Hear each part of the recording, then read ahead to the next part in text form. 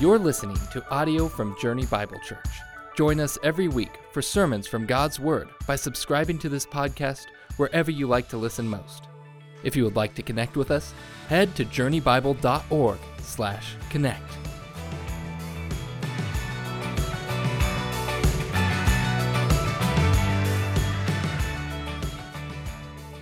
Wait a minute, there we go. Good morning. Anybody cold? No, everybody's just fine? Awesome. I am so grateful for heat. I don't know about you guys, but after being outside a little bit, I was like, I like the inside. Just to be honest, this time of year, I do love snow. I just want to welcome our West Campus. They're joining us live on stream this morning because we're starting a new work that we're going to be working through for the next several months. We're going to study through the Gospel of John together. And as you'll see here, we've entitled the series That You May Believe. So the Gospel of John is written for people at all stages of their spiritual journey. First, it's written for those on their journey who have questions, who have doubts, who have not yet believed that Jesus is the Christ. They're trying to figure it out. They're trying to put the pieces together when it comes to their own soul and figure out who God is and what God has done. They're wrestling with the truth. And then second, like all the Gospels, it's a work that's given to the believer to strengthen and deepen their faith. It's for those that have already trusted Christ as their Savior, and they want to keep on growing in the depth of that relationship. And so if you're here this morning, you're watching online, and you're on that journey, which you all are, wherever you are on that journey, this gospel can speak to you because God has used it through the centuries to speak to all kinds of people in all kinds of situations. Now, I'm going to start this series. I'm going to not make a whole lot of assumptions that you would know a whole lot about the author of the Gospel of John, who is the Apostle John, one of Jesus' disciples.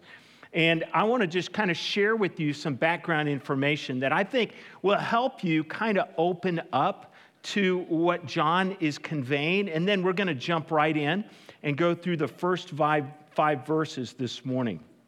So first, many people don't know that in all of four of the Gospels, none of the authors are mentioned by name. They never say, hey, my name's John, the Apostle, and I'm writing this Gospel. We know who wrote them because we have very clear historical evidence from the early church, and that's where the titles to these come from. They were put on each work to signify who the author was of Matthew, Mark, Luke, and in our case, John, the Apostle John, the one that Jesus called. And the name John is used 20 times in the other three Gospels. But he never uses his own name in this gospel. But he does identify himself. 5 different times he calls himself the disciple Jesus loved. John was captivated by the fact that he was not only a disciple of Jesus, but that he was loved by Jesus. And this radically changed John. John was not loved by Jesus just as his Lord and his Savior, but in John's mind as he conveys this to us as his friend. And that radically transformed his view of God and how personal he was. And so actually at the end of this gospel, at the end of Jesus' life on this earth, after he ascends, John becomes known in the early church as the Apostle of Love. And he's known this because of his writings and how much he emphasizes true love and loving one another. And also he becomes known because he becomes a loving guy. Now, what makes this designation of being the disciple Jesus loved and the designation of the apostle of love is that John wasn't welcomed to Jesus as a lovey-dovey kind of guy. As a matter of fact, when we first meet John in one of the other Gospels, he's called a son of thunder. And his father was Zebedee, and as a family, they ran a fishing business. Fishing was long, hard, deeply physical work. It was life-threatening at times. Salome was his mother, and she appears to have been a relative of Jesus. And when the sons of thunder are called, you and I have to kind of figure out what that means. So I can tell you what it doesn't mean. John wasn't peaceful and calm. The sons of thunder probably arrived on every scene like a storm waiting to happen. James and John, if you trace their journey, their spiritual journey with Jesus, you'll find in one of the other Gospels in Luke 9, when Jesus goes to a village and he's not treated very well, you know what he does? Well, Jesus is ready just to leave, but James and John go, hey, why don't we call down fire and burn the village up? So, John, that's John. That's John to the T. As a matter of fact, a little later in one of the other Gospels, Salome will grab James and John and drag them to Jesus because she wants the two best thrones for her two best sons. And she's like, I want my sons to sit on the right and on the left. And that's the way John was raised, to seek power, to seek influence, to take care of self, to get what you can get. And yet, he's transformed from a son of thunder to an apostle of love. And so John's gospel is his journey of transformation. It's the things that impacted him the most. And he's going to introduce these to us in the first 18 verses, and then he's going to unpack that for us through the rest of the gospel. If you turn to the end of the gospel, in the end of chapter 20, John tells us why he wrote. He says, now Jesus did many other signs in the presence of the disciples which are not written in this book. In other words, there's a lot more John could have captured and put down in writing, but he's gathering his material for a very specific purpose. Verse 31, these are written. What I have conveyed to you in this gospel are written that you may believe. But what does he want you to believe? That Jesus, the son of Joseph and Mary, is the Christ, the Son of God, the heir of the throne of David, the King of Israel, the one that the Psalms and the prophets prophesied and promised. And then he says, I don't want you just to believe. He says, by believing, I want you to receive the most amazing of all things, that you may have life. And he'll unpack what that life is for us in the gospel deeply. And that's the eternal life, the abundant life, a life that has meaning and purpose and satisfaction and joy, a life that goes on for eternity in a relationship with the living God. And that's what he wants for you and I. And he wants us to fully trust, fully dedicate ourselves to the person Jesus, the Son of God. The four Gospels together paint a beautiful picture of Jesus and the accounts of his life, his ministry and his death, his teaching and his miracles. But what's interesting is 90% of what John conveys is not in Matthew, is not in Mark, and it is not in Luke. It's original to him. And in this gospel, he doesn't give us the birth story. He doesn't tell us about the travels of Jesus like the other gospels do. He doesn't convey the parables of Jesus. Instead, he focuses on the titles of God, the work of God, and the worship of God, the forgiveness of God, and the answered prayer of God. And in all of those cases, it's Jesus who's being worshiped, who's answering prayer, who's doing the work. John wants you to believe that Jesus is the Christ, that he is fully man and fully God. John wants you to believe that Jesus is divine, that he does divine work, that he speaks divine words, that he does divine signs, that he made a divine sacrifice, and that he can bring a divine salvation. And so John wants to convince you by his own journey of what God can do in your life if you will believe that Jesus is the Christ, the Son of God. And by believing, then, allow that life to take hold in your life. Now, if I had to outline the Gospel of John just into four different sections, this is probably be the way I would outline it alongside D.A. Carson and a number of other great men of God who've studied the Gospel of John. And so I want you to imagine with me, okay, we're pulling up to the Kaufman Center. Anybody ever been to the Kaufman Center? Like if you go to the Kaufman Center, you're expecting some kind of concert or some kind of play. And so let's say that you and I are going to a play, and the play is the Gospel of John.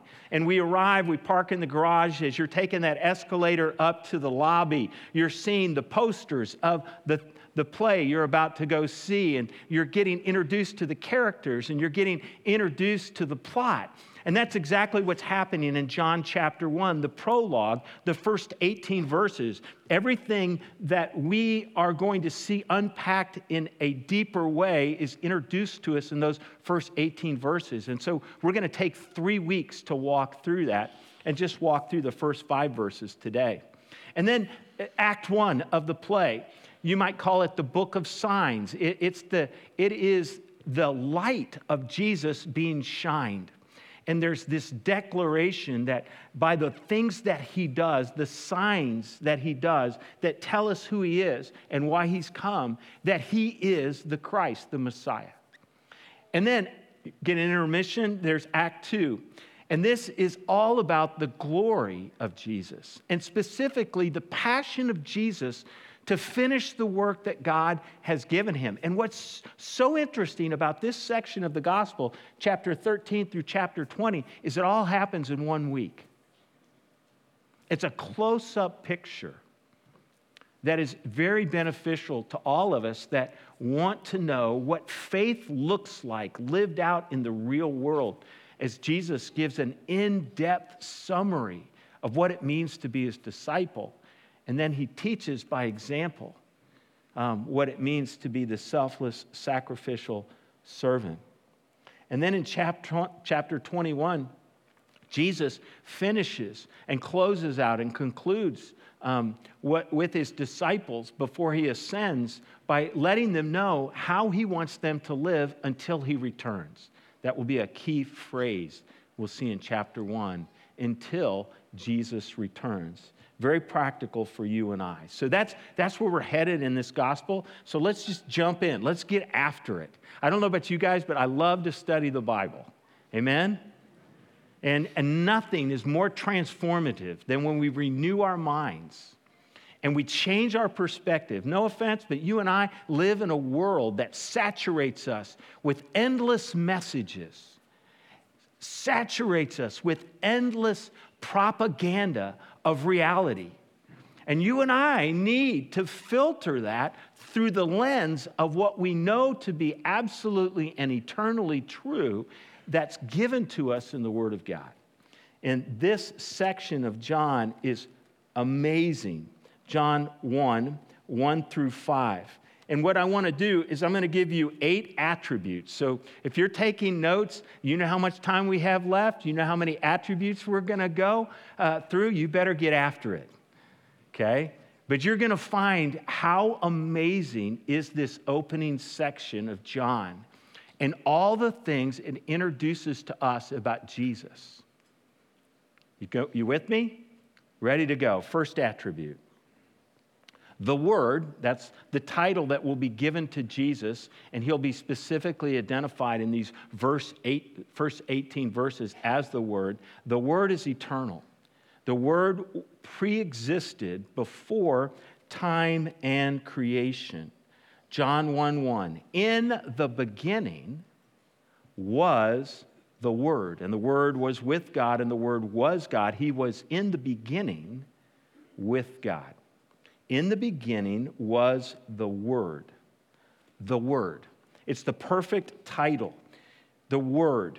In the beginning, God expressed himself. God's own self-expression.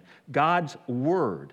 God's message about himself has now become flesh, the fulfillment that was anticipated in all the prophets.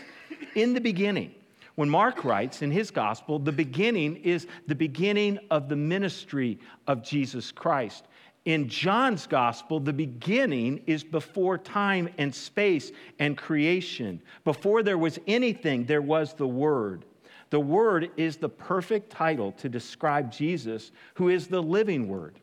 Now, if you go back to the Old Testament and you see God's powerful activity connected with the Word, you would find that the Word is used to describe God's revelation of himself in the words that he would give to the prophets. It was used to describe God's activity in creation when he spoke things into existence. The Word is also used to describe the deliverance that God brings to his people. He sent forth his Word to heal them and to save them. So in the Old Testament, the Word refers to God's self-expression in creation, revelation, and salvation. And therefore, it's the perfect title. As we're going to see in the rest of the Gospel of John, for Jesus. The Word is eternal. And second, the Word is personal. The Word existed in ceaseless community with God the Father and God the Spirit. He was coexistent, even though he was pre-existent. In the beginning was the Word, and the Word was with God. And then I want you to notice in this passage that it's very clearly delineating that the Word is a He. He was in the beginning with God. John wants us to know that the Word, Jesus, was with God the Father since the beginning. He was there before time and space. The word with, when it's used in this context, always means intimate community. So Jesus was always existing in intimate community with the Father God before there was time, before there was creation, before there were humans. In the beginning, they were experiencing eternal fellowship with each other and with the Spirit. He was in the beginning with God. So you cannot see God as an impersonal force acting on our universe. God is personal. He was, He is, He will always be. God is relational, intensely relational. He cannot be manifested apart from His relationship within Himself, Father, Son, and Holy Spirit. The Word is eternal. The Word is personal. He's relational and personally engaged in your life and in this world. And then third, the Word is divine. John tells us that His very essence is not only is He fully human, as we'll see unpacked in the gospel, He is fully God. He's not parted out half and half. He's fully both. In the beginning was the Word was with God, and the Word was God. He's not only personal, He's not only eternal, He's divine. He's not a God as if there's a pantheon of gods. He is God as the Father is God. He is God as the Spirit is God. There are not three gods. There's one God expressed in three persons. The Word took on flesh, took on humanity, became finite. But in no way did that diminish His divine and essential nature. This is one of the giant themes in the Gospel of John. All of the I am statements referring Jesus as Himself to taking the very name and title of God Almighty given in the Old Testament. I am who I am. And we'll see that over and over throughout this gospel. The Word by Himself does not make up the entire Trinity, but the divinity that belongs to the Father and to the Spirit is fully expressed in the Word. John wants you to read the gospel in light of these two opening verses. The words of Jesus are the words of God. The works of Jesus are the works of God. He was in the beginning with God. Eternal, personal, divine, and creator. The Word is the creator of all things. The Word is not created. He is the creator. He is not a creature. He is the creator. He's not a work that was made. He is the one who worked to make all things. So why is there something in this world rather than nothing? Why are you here? Why do we exist? Why do we orbit? Why do we have planets? Why do we have this universe? Why do we have many universes? Because of the Word. All things were made through Him, and without Him was not anything made that was made. Notice this verse states both the positive, all things were made through Him, and the negative. And without Him, not anything made that was made. Nothing. So He is the creator of all things. This is a universal statement in the positive and the negative of absolute agency. Jesus, the Word, He positively made all things. Jesus, the Word, the one who, apart from Him, nothing was made. You know, in Genesis, all things came into being because God spoke them into being, spoke them into creation. And the one who is the agent is Jesus Christ, the Word. The pre-existent Christ created everything. Paul tells us that they were created by Him and for Him, and that in Him all things hold together. It's through the Word, through Jesus, that the universe was made. He is personal. He is eternal. He is divine. He is the creator. He has brought all things into existence.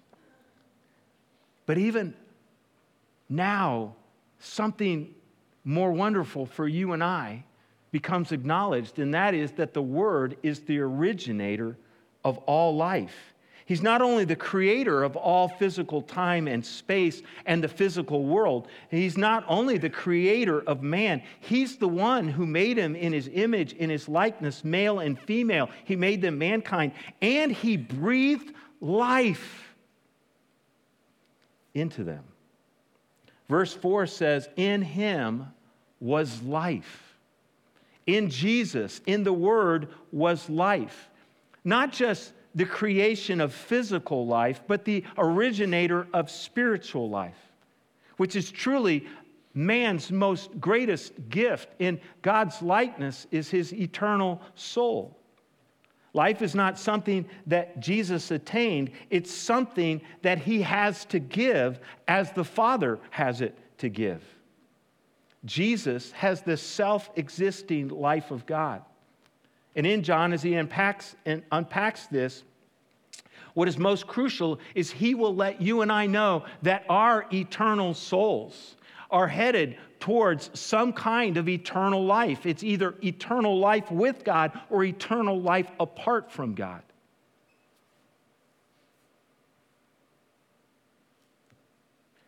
And how we respond to Jesus will determine whether we experience the eternal life of redemption and salvation and forgiveness and deliverance and rescue, or we experience the wages of our sin being eternal death and separation from God and torment for all eternity. And now John finishes this thought when he says that the Word is also the source of all light. He says, in Him was life, and the life, the Word, was the light of men. Don't forget that Jesus is actually going to declare this openly and boldly. He's going to say, I am the light of the world. Not a light, the light. You and I are not sources of light. When we are called to shine our light, it's because God's light dwells in us. And we shine the light of Christ. We not only receive our physical life from the Word, but our spiritual life is sourced in the Word also. He is the light of men. Light is an emblem in the Gospels to speak of the reality of the work of God and what He is and what He does. In Him was life, and the life was the light of men. Our divine, personal, eternal Creator is the originator of life. He's also the source of light.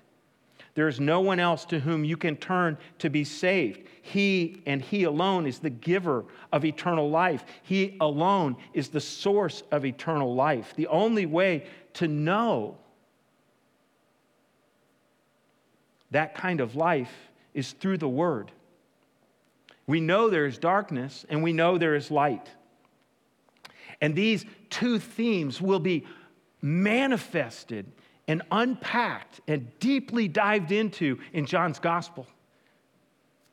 And he's going to talk about the fact that over and over and over, there's a battle between darkness and there's a battle between light.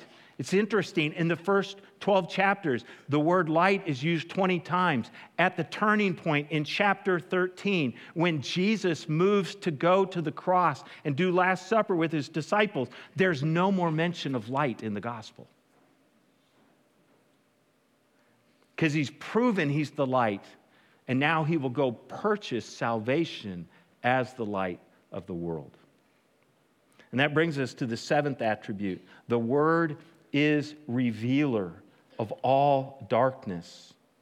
Jesus is the Word. He is the light of men, and that means that He must shine His light everywhere. That means He must shine His light in the darkness. He must expose the deeds of the flesh. He must expose the rival system of the world set up by the evil one to contradict God and His kingdom. He must shine His light.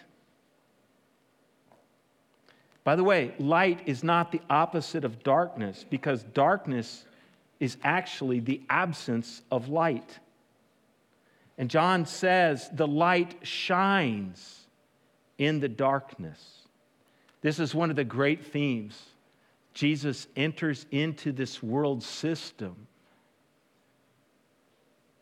where there is an evil one, and He shines His light. By the way, darkness is not just the absence of light in the Gospel of John. Darkness is activist evil. There is a ruler of the darkness. There is a domain of the darkness. And there is one who is propagating, who comes to steal, who comes to kill, who comes to destroy, who comes to distort. There is an active agent of evil in this world, applying its force up against our souls, up against our culture, up against the church. But the light shines in the darkness. And the only way out of the darkness is to follow Jesus, the light of the world. He tells us that we must believe in the light to become sons of the light. We must believe in the light if we no longer want to live in the darkness. And that brings us to the eighth and final attribute. The Word is victor over the darkness. We will read in the Gospel of John of the triumphant victory of Jesus Christ over the darkness, over sin, over death, and over the works of the evil one. The light comes and invades the darkness.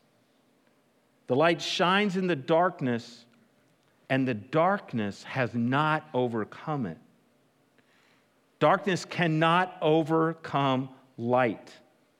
It cannot topple the light. It cannot chase the light away.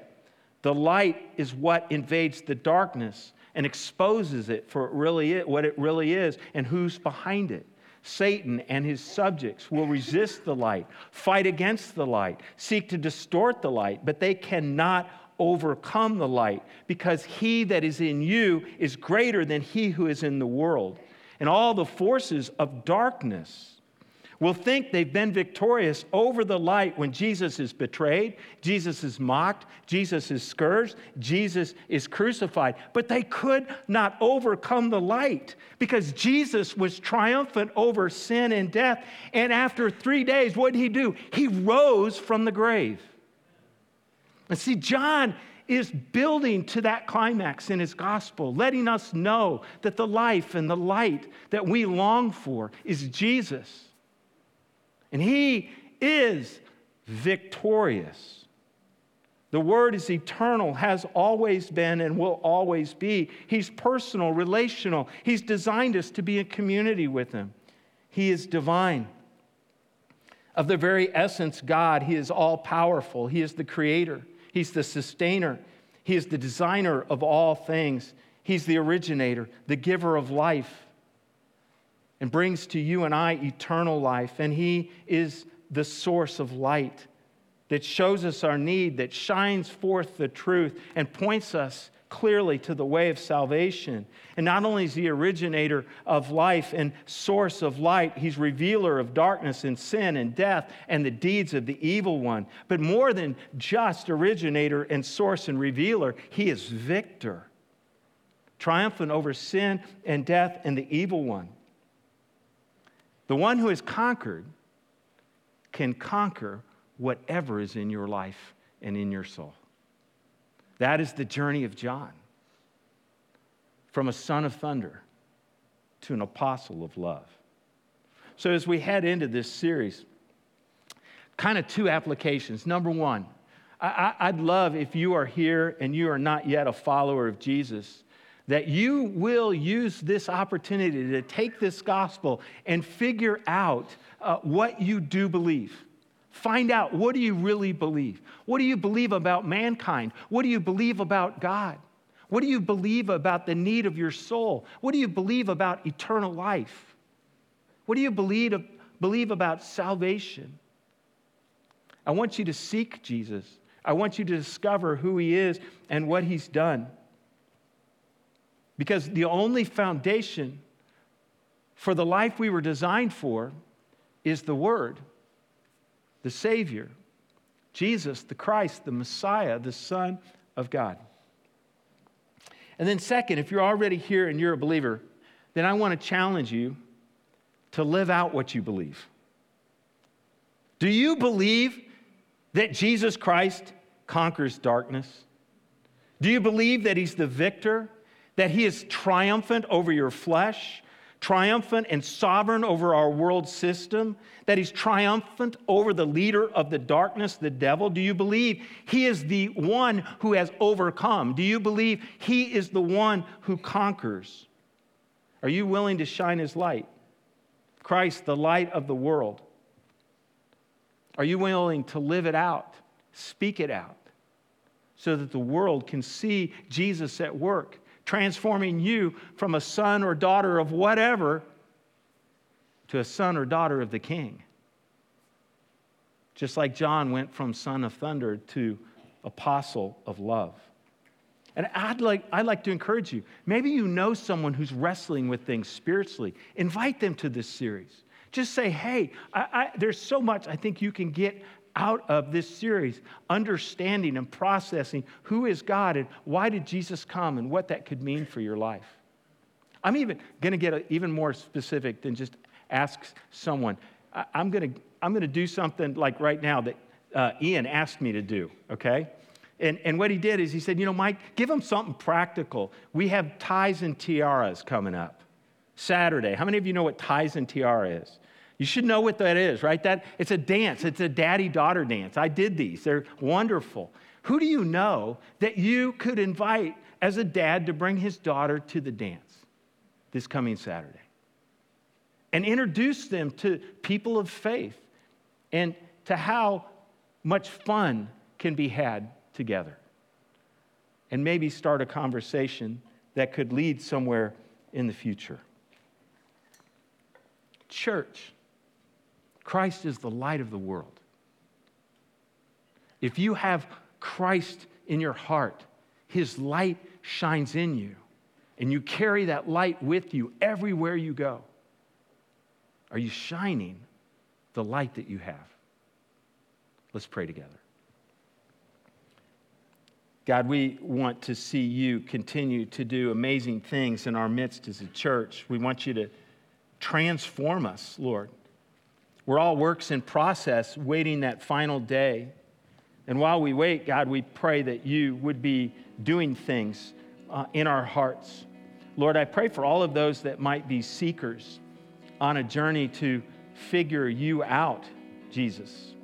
I pray you would reveal yourself to them in fresh ways, that you would use your word to show them what is ultimately true, and that you would address the needs of their heart to the point where they would want to enter into a relationship with you. And Lord, for those of us that know you and follow you, would you continue to do your work in us as hard as it is at times? In other words, all the ways we sometimes resist what you want to do, would you mold us? Would you shape us so that we would live as lights in the midst of a dark and twisted world? It's in Christ's name we pray. Amen. This podcast was produced by Journey Bible Church in Olathe, Kansas. If you're interested in learning more about our church, visit journeybible.org. Thanks for listening.